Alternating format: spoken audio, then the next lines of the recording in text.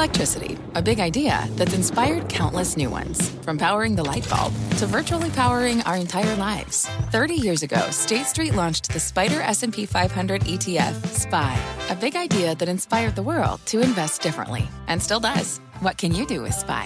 Before investing, consider the fund's investment objectives, risks, charges, and expenses. Visit ssga.com for a prospectus containing this and other information. Read it carefully before investing. SPY is subject to risks similar to those of stocks. All ETFs are subject to risk, including possible loss of principal. Alps Distributors, Inc. Distributor.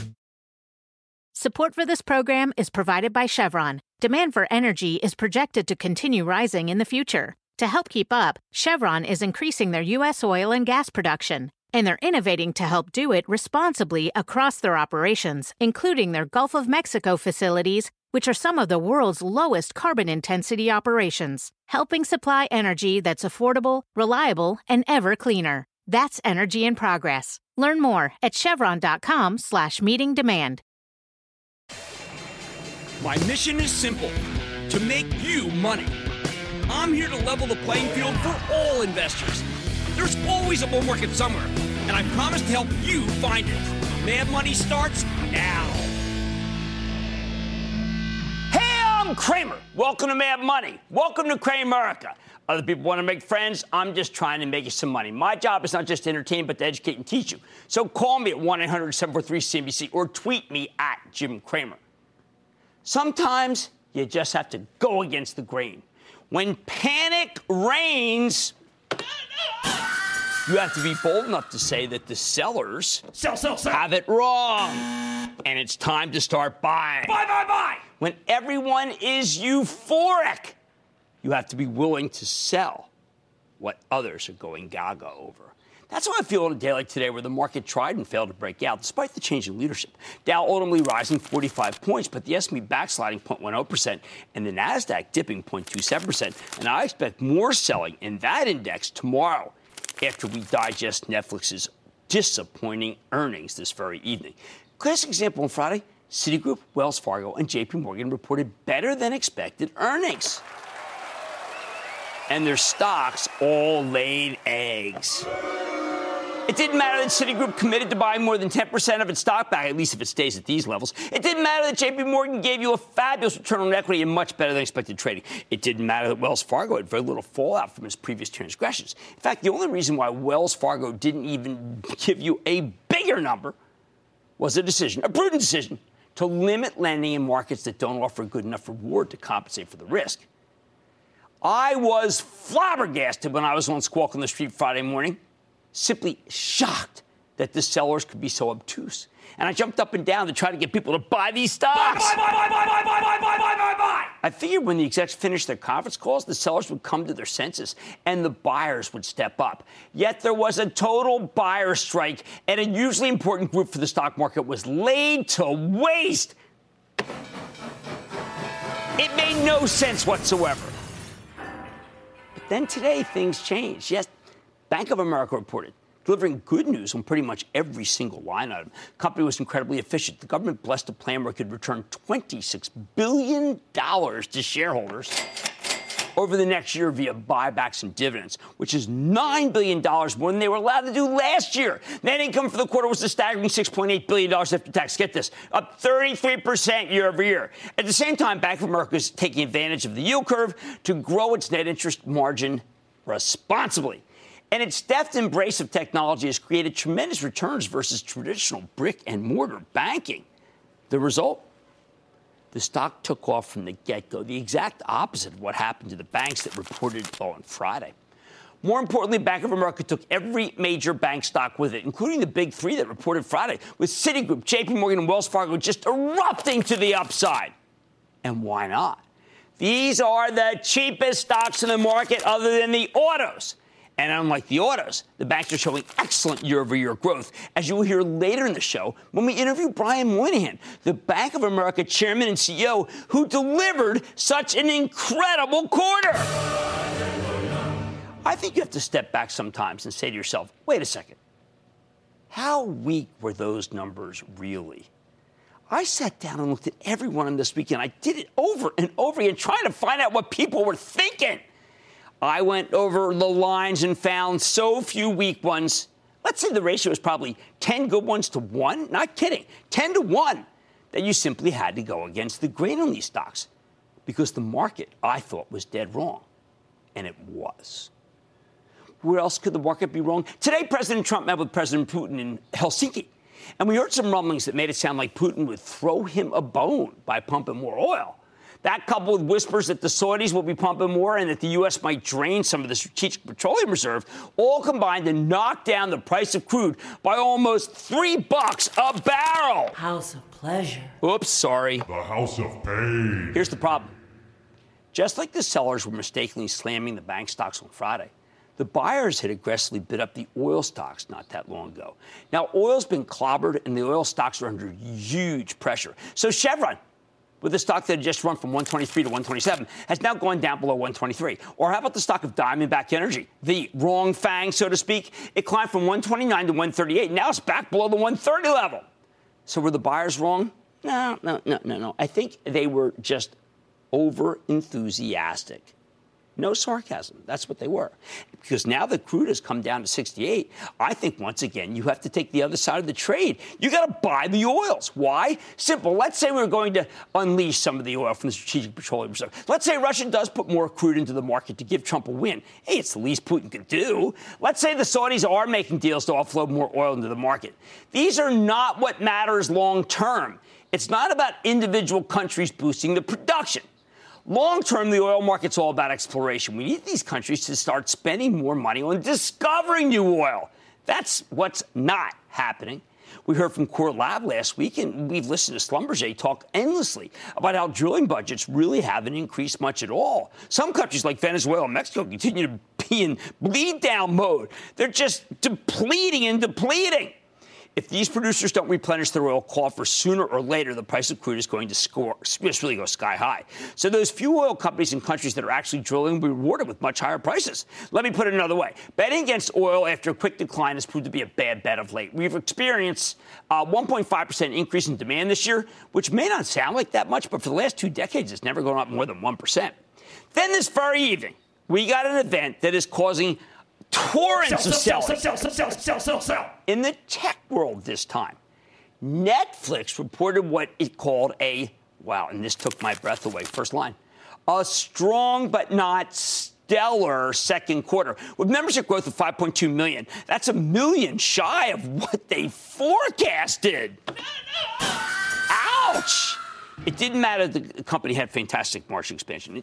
Also, streaming revenues rose 43% year over year, but who cares? It was a bad miss. And the stock took a big dive in after-hours trading. Something that seems reasonable, I guess, given that it was up 108% for the year going into the close here. Honestly, I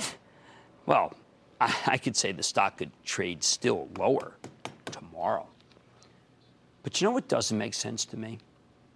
What could be an opportunity was that all of FANG, Facebook, Amazon, and Alphabet, formerly Google, all got slammed as if somehow Netflix was a proxy for all those companies. Amazon stock gave up 9-point gain from Amazon Prime Day during the session. Then it dropped another big chunk below that. Although obviously that was exacerbated by the now crash heard around the world. That's the crash in the Amazon site, which is a distinctly suboptimal development. Further, any company with a subscription business, a company like Spotify, for example, was crushed in after-hours trading. And, of course, that was in sympathy with the Netflix devil. To me, it feels a lot like guilt by association. At least the banks and the oils deserve to trade together, but these companies like Facebook and Twitter, which are going down, come on. The only thing they have in common with the stock of Netflix is they were up a lot. Not a lot of commonality there. Now, I'm not saying, that every bit of weakness is a buying opportunity. Last week, the president castigated the drug companies for rampant price gouging, and the stocks went up in the face of the news. The problem? Only Pfizer, which the president singled out by name, has agreed yet to roll back prices. What happens when the president returns home? I think he hammers them again. I think he tweets that, come on, Pfizer's the only good one. Yeah, they'll probably get hit again. Even as I don't think there's much the government can do to lower drug prices. Here's the bottom line. In this crazy market, you need to be willing to go against the grain because it's the only way to be rational. Just try not to overreact so that you can be opportunistic. Don't be blind. Buying good merchandise into weakness caused by collateral damage And maybe ringing the register into excessive strength like you got going into the less than stellar Netflix quarter, maybe that makes sense. Maybe that's what you do tomorrow. Stephen in Illinois. Stephen. Hello, Mr. Cramer. Hallelujah and booyah. Oh, thank you. What's going on? Jim, I am a very long listener and first-time caller. I've always been afraid to invest, but you actually took away that fear from me, so thank you. Oh, thank you very much. You're welcome. I'm actually calling about TRN, Trinity Industries. You've said, I'm looking at this company and I want to know if you think it's a good buy. And based upon their leading positions and their strong free cash flows and their compelling opportunities, I'd like to know if they're an indicator, if you feel that they're an indicator, because they're in the railroad industries, if their performance is an indication of how the economy is doing. Well, look, I've got to tell you, if I want that, I'm actually going to just go buy Union Pacific, which is in there buying back a ton of stock. And I think it's a much better buy than Trinity. I look at rail car loadings. They were up 4% last week. That's okay, not great, but certainly better than expected. All right, this market is about being willing to go against the grain. It's about being opportunistic. That'll help you remain rational. On Mad Money tonight, from salt and pepper to more exotic flavors, you can likely find consumer giant McCormick in your kitchen cabinets. But is it stock, the secret ingredient for your portfolio? Then, banks are having their first up day in 5. Are the financials finally getting their due, as I said at the top? I'm going to sit down with the CEO of Bank of America after earnings to see if the move can continue to go higher. And Enbridge is up, over 20% from its April lows, with oil prices falling today. What's ahead for the company? I've got the CEO, so stick with Cramer. Don't miss a second of Mad Money. Follow @Jim Cramer on Twitter. Have a question? Tweet Cramer. #MadTweets. Send Jim an email to madmoney@cnbc.com or give us a call at 1-800-743-CNBC. Miss something? Head to madmoney.cnbc.com. Resourceful small business owners know how to get value from the purchases they already make for their businesses each month. The enhanced American Express Business Gold Card is designed to take your business further. It's packed with benefits and features like 4 times membership rewards points that automatically adapt to your top 2 eligible spending categories every month on up to $150,000 in purchases per year.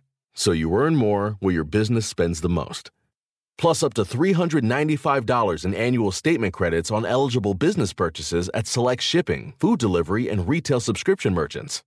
And with flexible spending capacity that adapts to your business and access to 24/7 support from a business card specialist, you can continue to run your business with confidence. The Amex Business Gold Card, now smarter and more flexible. That's the powerful backing of American Express. Enrollment required. Terms apply. Learn more at americanexpress.com/businessgoldcard. Hi, I'm Ben. I suffer from a condition called writer's block. It strikes when I'm at work. That's why I choose Canva Magic Write. It works fast, generating text in seconds, thanks to AI. Common side effects include increased productivity, compliments from coworkers, feelings of satisfaction. Now I can say bye-bye to writer's block. Ask your boss if Canva Magic Write is right for you at canva.com, designed for work. Canva.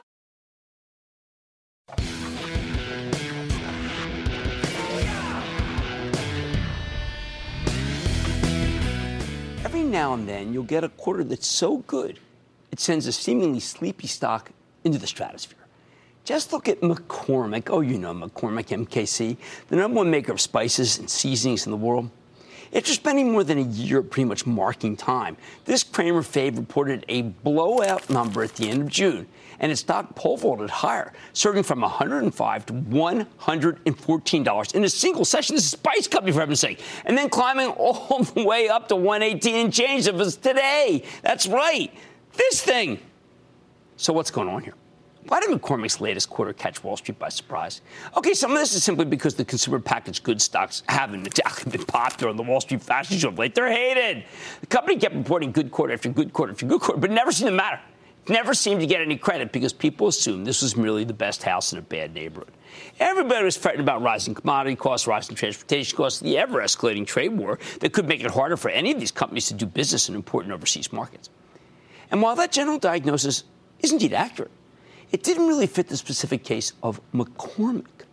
This company kept putting up strong numbers, yet because investors tend to paint with too broad a brush, that is so typical of what happens, it was ignored. Basically, Wall Street treated this stock like it was guilt by association. Beyond that, though, there was also one big perceived negative to the specific that is McCormick. I say perceived negative because in reality there was nothing wrong. But it took the analysts and investors a lot of time to figure that out.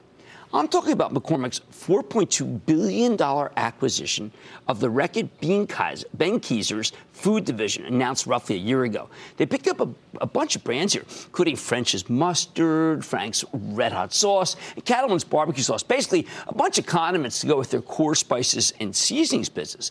French's and Frank's Red Hot are both #1 in their categories, and Frank's is growing like a weed. When I heard the news, I too was initially confused. Then I came around because it gives McCormick a lot more shelf space in the spices, seasonings, and condiments aisle. This is the kind of thing that gives packaged food companies more bargaining power with the supermarkets. And in this business, bargaining power is incredibly important. But I think I was pretty lonely in liking this deal. At the time, McCormick stock got slammed on the news as investors worried that the company was paying too much for RB Foods. Lawrence Kurzius, the CEO, actually had to do a round of media appearances to reassure investors that the deal was a good one. In fact, he came on this show a little less than a year ago to lay it all out. I want you to listen to some of this stuff. Here's what he told us about the price. I wish I could have bought my house for a discount, but if I had tried to, somebody else would be living in it. And it's the same with this. You know, it's a quality asset. These are leading brands. They've got strong growth characteristics. They're on trend, and they're tremendously profitable. A lot of other companies saw value in this. Kurzius went on to praise the strength of Frank's Red Hot. Millennials seem to really love spicy flavors. By the way, it doesn't add a lot of weight, so they love that too. By doubling down on flavor, he explained that McCormick is doubling down on growth. I liked the story, and I pounded the table in the stock, which has now given us a 25% gain since that interview. And look, there was a lot to like beyond just new exposure to the fastest-growing hot sauce category. The company could use its global scale to significantly expand the worldwide presence of these new brands. Management told us to expect about $50 million in revenue synergies. They also told a very good margin expansion story. Put it all together, I think it was a major positive when Reckitt Benckiser deal when it closed last August. Yet for months and months, the stock couldn't get much lift. It was stuck bouncing between the 90s and the low 100s for the reasons I mentioned before. Nobody was that excited about any kind of consumer packaged goods stock in an environment where the economy is roaring and raw costs were rising. McCormick reported a nice beat and raised quarter with accelerating growth in September. The stock rallied a bit and then gave back its gains. McCormick delivered another beat in January, 21% revenue growth. Management is saying that the double-digit growth would continue through 2018 thanks to Reckitt Benckiser's deal. We're talking about the company's best revenue numbers in over 20 years. And that sales growth was already starting to translate into earnings growth in the first full quarter after they finished the acquisition. Once again, the stock rallied nicely, up about 5%, and it kept climbing for the next few days. But also, once again, it quickly lost its momentum as the whole market fell off a cliff in February. Fast forward to late March, McCormick gave us a third beat in a row. What do you have to do around here? With some monster 31% earnings growth. Then raised its full-year guidance for the top and the bottom line. Told a terrific tale of successful execution across the board strength in its business. That amazing earnings growth tells you exactly how well the company was cutting costs out of the RB Foods acquisition. What happens? Stock opens substantially higher and then again gives up nearly all of its gains the same day. In fact, by the time McCormick reported its next quarter on June 27th, stock was actually down $1 from where it was trading before we got those amazing numbers in March. The darn thing just couldn't get any traction, even though, well, I got to tell you, these were quite exciting. Why was Wall Street being so obtuse? In addition to all the hand-wringing about the consumer packaged goods space, McCormick also got a brutal downgrade, holy cow, from Deutsche Bank back in January. They really weighed on the stock. The analysts spun a story about deceleration in the company's core U.S. spices and seasonings division and a similar slowdown at the Reckitt Benckiser brands they just acquired. Well, that was scary. They said the legacy McCormick business was poised to lose major market share to private label competitors, and there would be little to no organic growth to be found. Just another food stock. Basically, they painted a very grim picture. And while quarter to quarter, McCormick proves this picture dead wrong, the negative thesis simply refused to die. Which brings us to the game changer at the end of June, when the company finally laid this nonsense to rest. McCormick posted a 9-cent earnings beat off of higher than expected revenues, up 19% year over year. All those businesses that Deutsche Bank said were decelerating, no. They're doing great. In fact, Curtius believes they can turn Frank's Red Hot into the #1 hot sauce on earth. I believe him. This was a high-quality beat, and everybody knew it. Couldn't fight this one anymore. Finally, the stock got some real lift, surging 8.4% that day, and then continued to rally to an all-time high of $120 last week. Now, from my perspective, this was all a little bizarre. For the first time this year, McCormick didn't actually raise his guidance. And for the first time, investors bought the stock hand over fist. I think a lot of this strength was short covering, but the reason the shorts were forced to cover is that the bear thesis was eviscerated. It took a while, but people finally realized that McCormick paid up to buy Rickett Benckiser's food division, not because they're morons, for heaven's sake, but because they understood precisely how valuable this business could be. They own the yellow mustard category. Of course, at these levels, McCormick's getting a little bit expensive. It's trading at 22 times next year's earnings estimates. And it's going to be up against some tougher comparisons as we anniversary the recent series of very strong quarters. But let me give you the bottom line here. McCormick has proven the bears wrong every step of the way.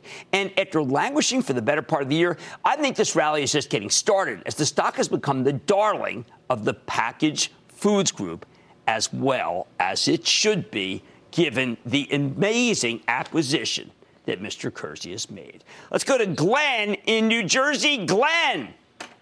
Hey, Jim. Fan of the show, and I appreciate your book, Get Rich Carefully. Oh, thank you so much. Oh, you bet. Hey, I've made some good money off Starbucks in the past, and the stock is about 20% below its previous 52-week high. And while they've had some disappointing earnings, some bad press, and Howard's left, the fundamentals seem pretty good with 5 million new digital registered customers over the last 3 months and big plans in Chicago. I'm wondering if it's time to buy Starbucks again. Well, I've got to tell you, if you can get it below 50, I think I would. I think the company's in there buying it with you. I think that a lot of the negatives are beginning to be recognized. It did catch a price target shade today that made people feel like, wow, I shouldn't have paid up for it. But below 49, I got to tell you, buy. All right, spice up your life with McCormick. The company's proven the bears wrong time and time again. I think the strength of the stock is just getting started. Much more Mad Money ahead. After a big day for Bank of America, I'm sitting down with the CEO after earnings to crunch the numbers, and you better not miss my exclusive. Then I'm eyeing Enbridge after today's drop in oil prices. See what's ahead for this pipeline company. I got to tell you, this thing's really attractive. And Boeing says the U.S.-China trade spat is a concern for the aerospace world. There might be a little more to the story that meets the eye. I'll explain. Stay with Cramer. Canva presents Unexplained Appearances. It was an ordinary workday until... That presentation appeared out of thin air. Also, it's eerily on brand. Wait, did that agenda just write itself? Words appear, making this unexplainable case... Unexplainable? It's Canva's AI tools. I can generate slides and words in seconds. Really? The real mystery is why I'm only learning this now. Canva.com, designed for work. Support for this program is provided by Chevron. Demand for energy is projected to continue rising in the future. To help keep up, Chevron is increasing their U.S. oil and gas production. And they're innovating to help do it responsibly across their operations, including their Gulf of Mexico facilities, which are some of the world's lowest carbon intensity operations, helping supply energy that's affordable, reliable, and ever cleaner. That's energy in progress. Learn more at chevron.com/meeting demand.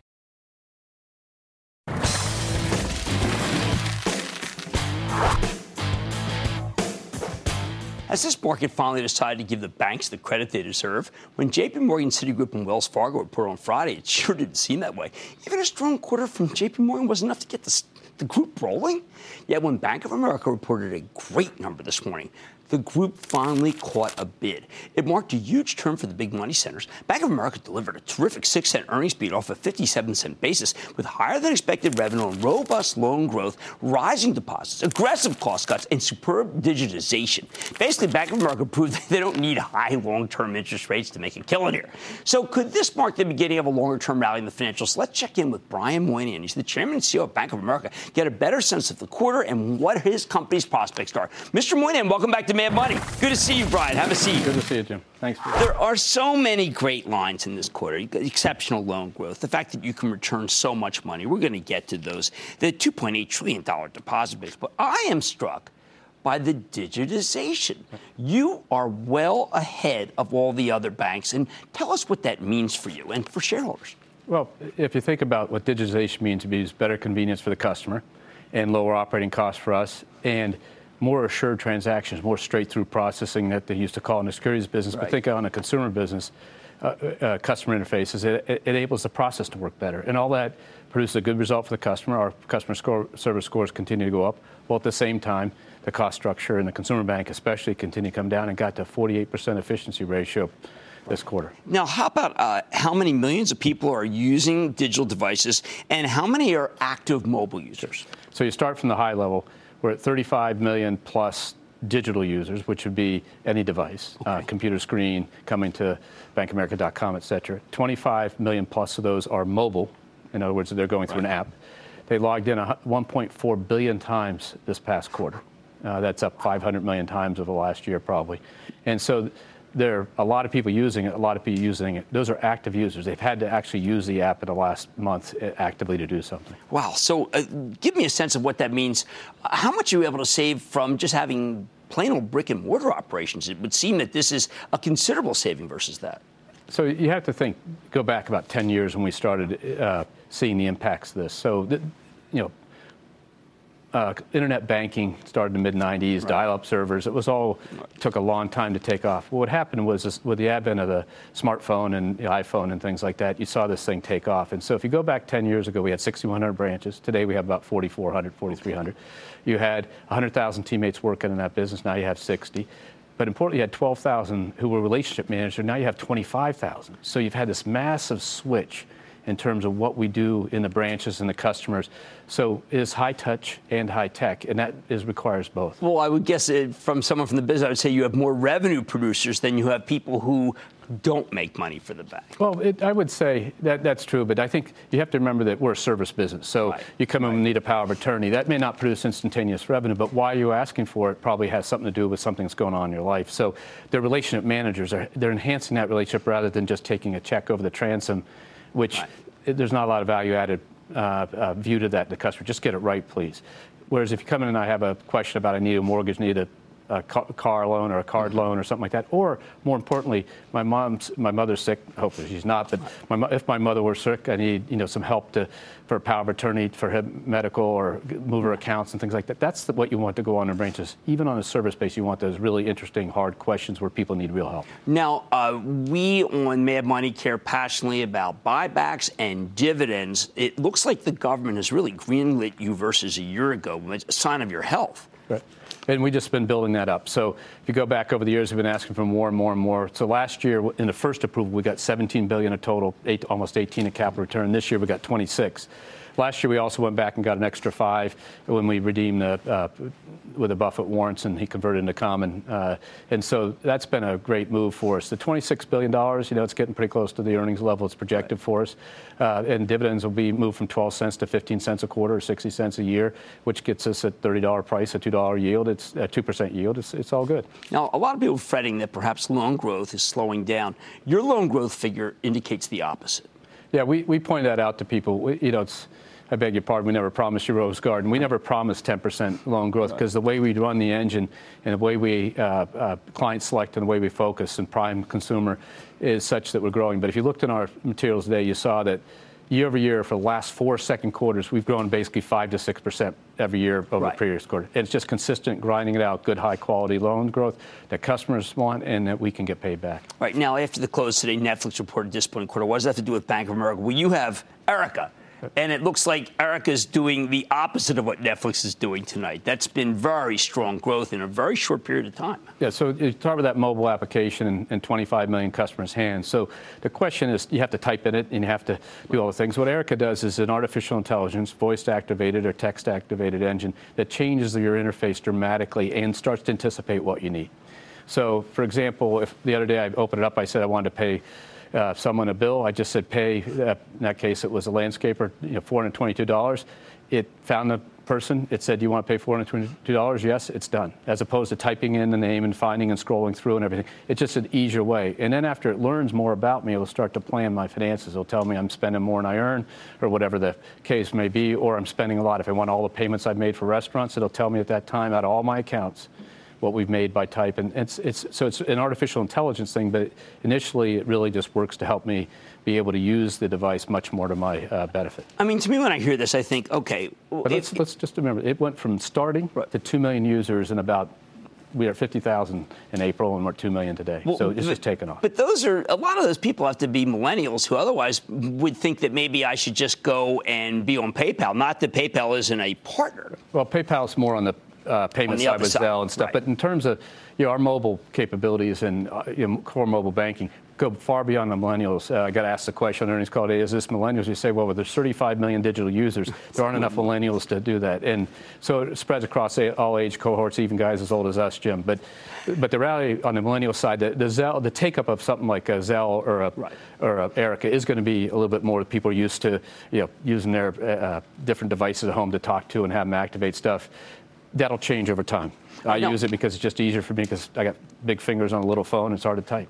Bank of America has a great call on what our country looks like right now. I got great confidence after listening to your call, thinking, you know what, stop being gloomy. It looks like business is pretty good in this country. So we start, and you think about the U.S. economy, 2/3 driven by the consumer, 70%, whatever people say at this moment. And we get good insight in the consumer. So for the first 6 months a year, our consumer spending, which is checks written, cash out of the ATMs, cash over the tellers, bill payments, debit and credit cards, wires, ACH, Zelle payments, is up 9% over the first 6 months of last year. That was 6% the year before that and 3%. So we've gone 3, 6, 9. That's the acceleration in consumer spending.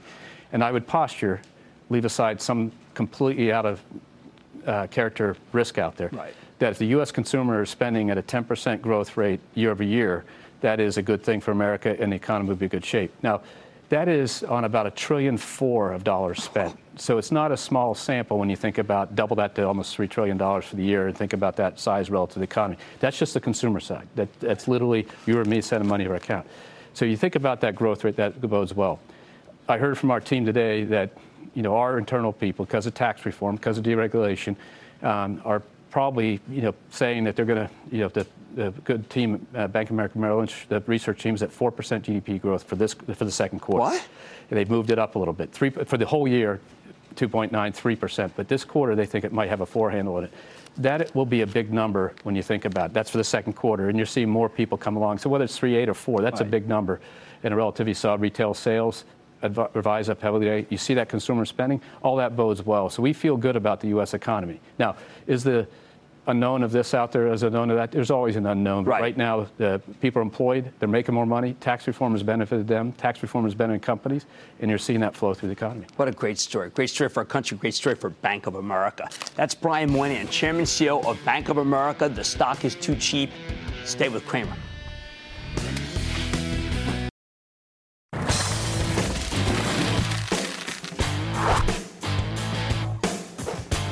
Could the pipeline stocks finally be ready to get some lift, even as the price of oil is getting slammed here? Take Enbridge, the Canadian company that operates the longest, most sophisticated crude oil and liquids transportation system on Earth. They carry the vast majority of the crude that the United States imports from Canada. They also have a fantastic natural gas network, courtesy its acquisition of Spectra Energy. And they have a nice sideline in renewables with a portfolio of wind, solar, and geothermal power generation assets. When Donald Trump won the election in 2016, a lot of people figured that his pro-fossil fuel, pro-construction policies would be a huge boon for the pipeline industry, but it sure hasn't quite worked out that way.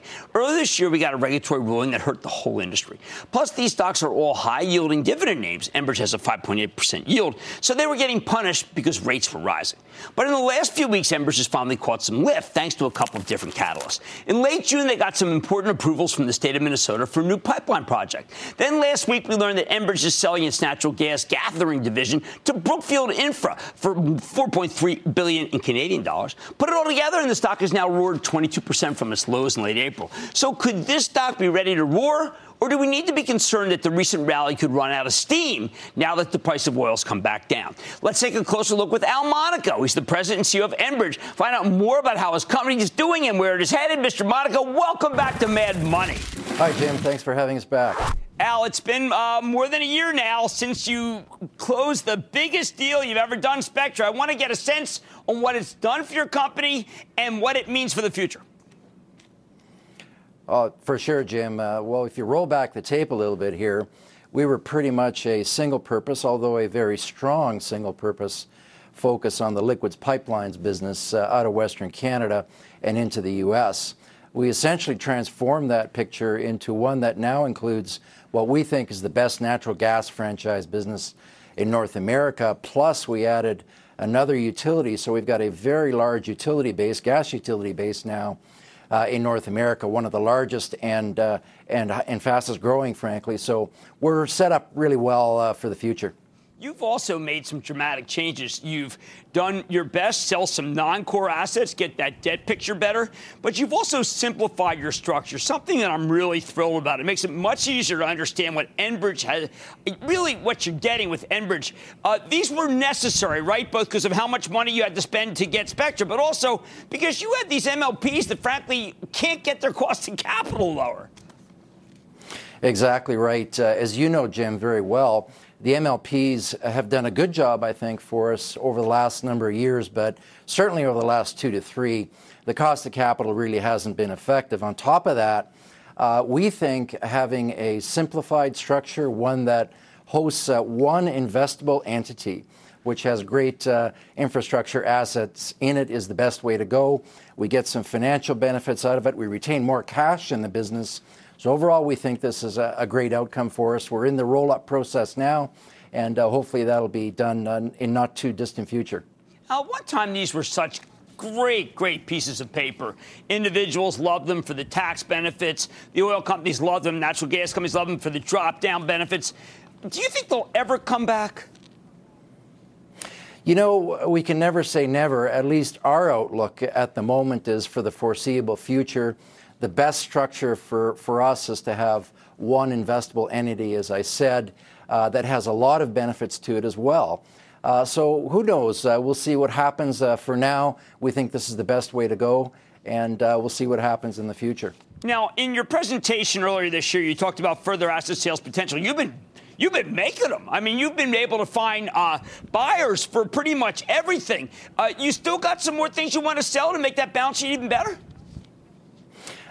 Well, great question, Jim. So if you just go back a little bit, at the end of last year, we rolled out our strategic plan, which basically said we want to focus our efforts on our 3 big franchises, which is essentially a pipeline and utility business model.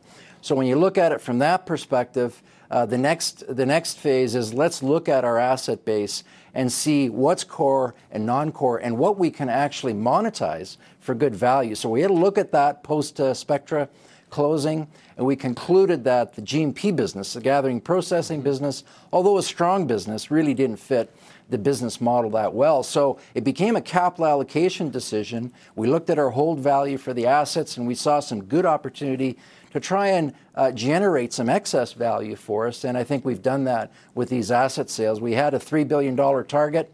We're now at $7.5 billion. Not only does that on strategy per se, it also generates some very good financial flexibility for us going forward. $7.5 billion in asset sales, even though we're a large company, is nothing to sneeze at, so that gives us great financial flexibility. Now, you've also been doing a lot to broaden the possibilities for export for our country. I look at what you're doing. You are the most forward-looking company in trying to take advantage of what is a tremendous glut of natural gas. I listened to the president today, talking to President Putin. I started realizing that one of the things that's happened with Europe is that they could have used our natural gas. Are you bullish about the prospects of exporting natural gas? And it looks like Enbridge has to do the heavy lifting.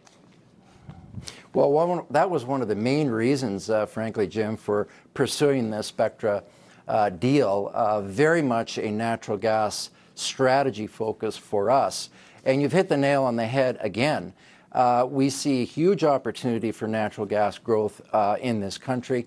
Very much a low-cost supplier, technology-driven, bringing costs down overall in the industry.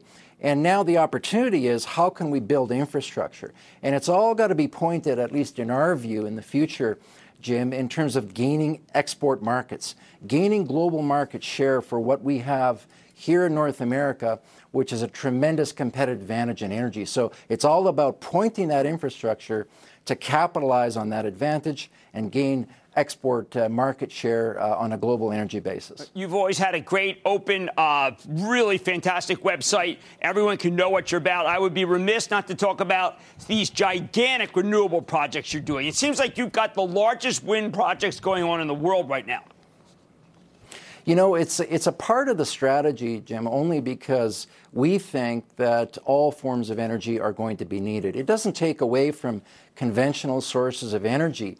That's been the core business. But we think there's good opportunities to build out offshore renewables in particular going forward. And the best thing about them is they hit the middle of the fairway in terms of our business value proposition and risk reward. They come with long-term contracts, and that fits very well for us, and it comes with growth. Well, I want to congratulate everything you've done for shareholders, and I love the simplification. It's such a good deal. Al Monaco, President and CEO of Enbridge, great to see you, sir.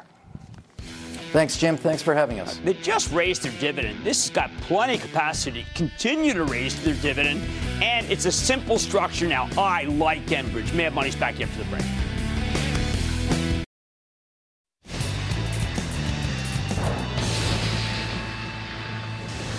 It is time. It's time for the light round.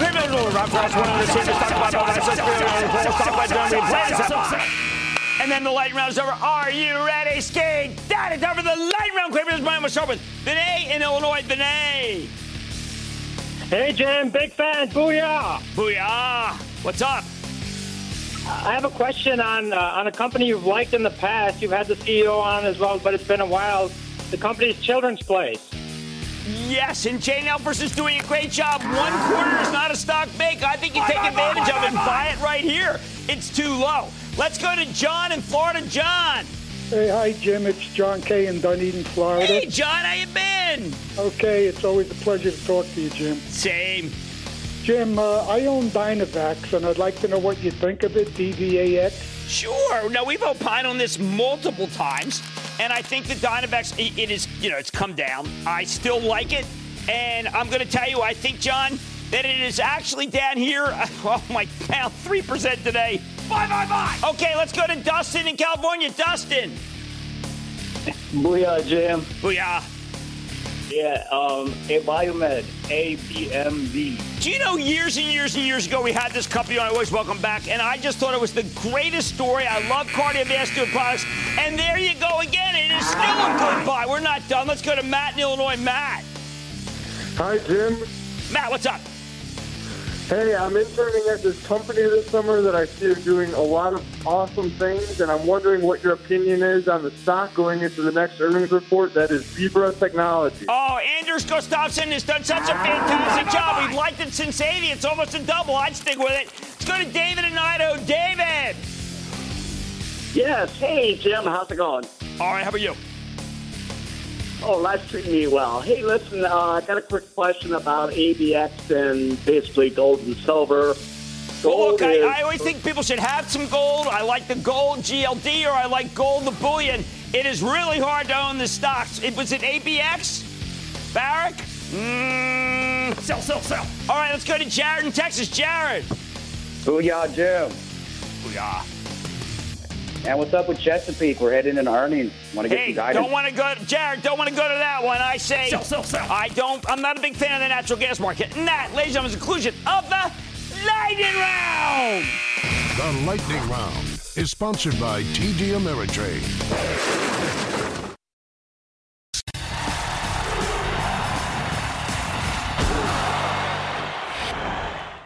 There are a ton of very smart people in this business. But every now and then you'll see a kind of a herd mentality in Wall Street that is utterly impervious to reason. Consider the otherworldly contrast between the Farnborough Air Show, which is going on right now in the UK, and the endless fretting about China potentially canceling its orders for American-made aircraft. The entire aerospace industry is frantically trying to meet the demand for planes as more and more people in developing countries join the global middle class and begin to travel by air. Boeing and Airbus are in a dogfight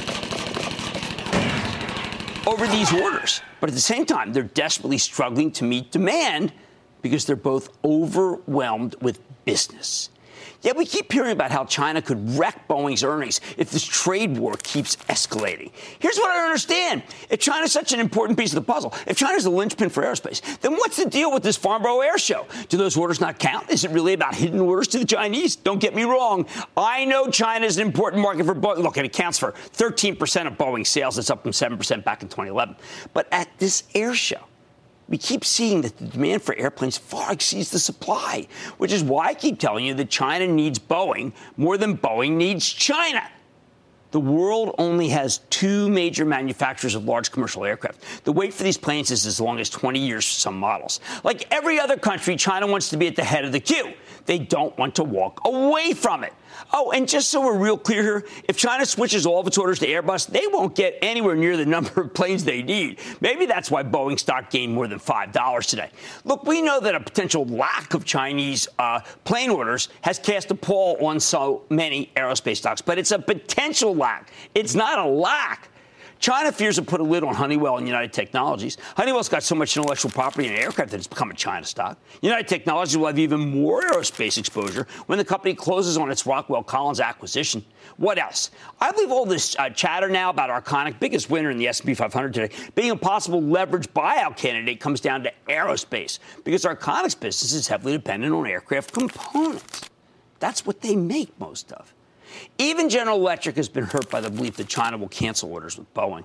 But again, Boeing does get a lot of business from China. I don't want to be glib. We know that Boeing and Caterpillar are the two stocks that get hit every time trade tensions flare up with the Chinese.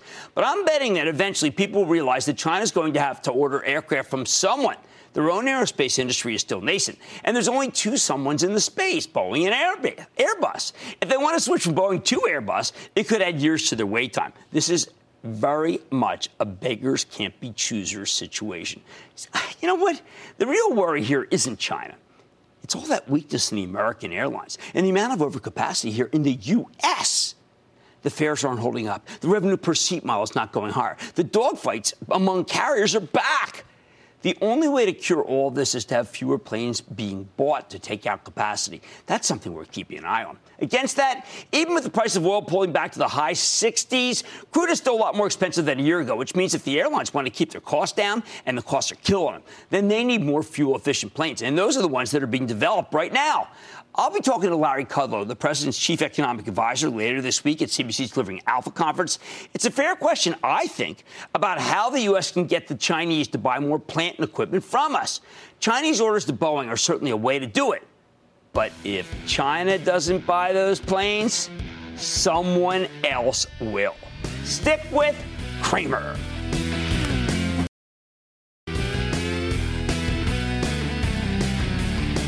Can a disappointing Netflix take the whole market down? I don't know. It can certainly take FANG down for a day. But let's not forget, Netflix was up more than 100%. And that's an awful lot going into a session to be able to withstand anything. Like I said, there's always a market somewhere. I promise I'll find it just for you right here on Mad Money. I'm Jim Cramer, and I will see you tomorrow. At Capella University, you'll get support from people who care about your success. From before you enroll to after you graduate, pursue your goals knowing help is available when you need it. Imagine your future differently at capella.edu.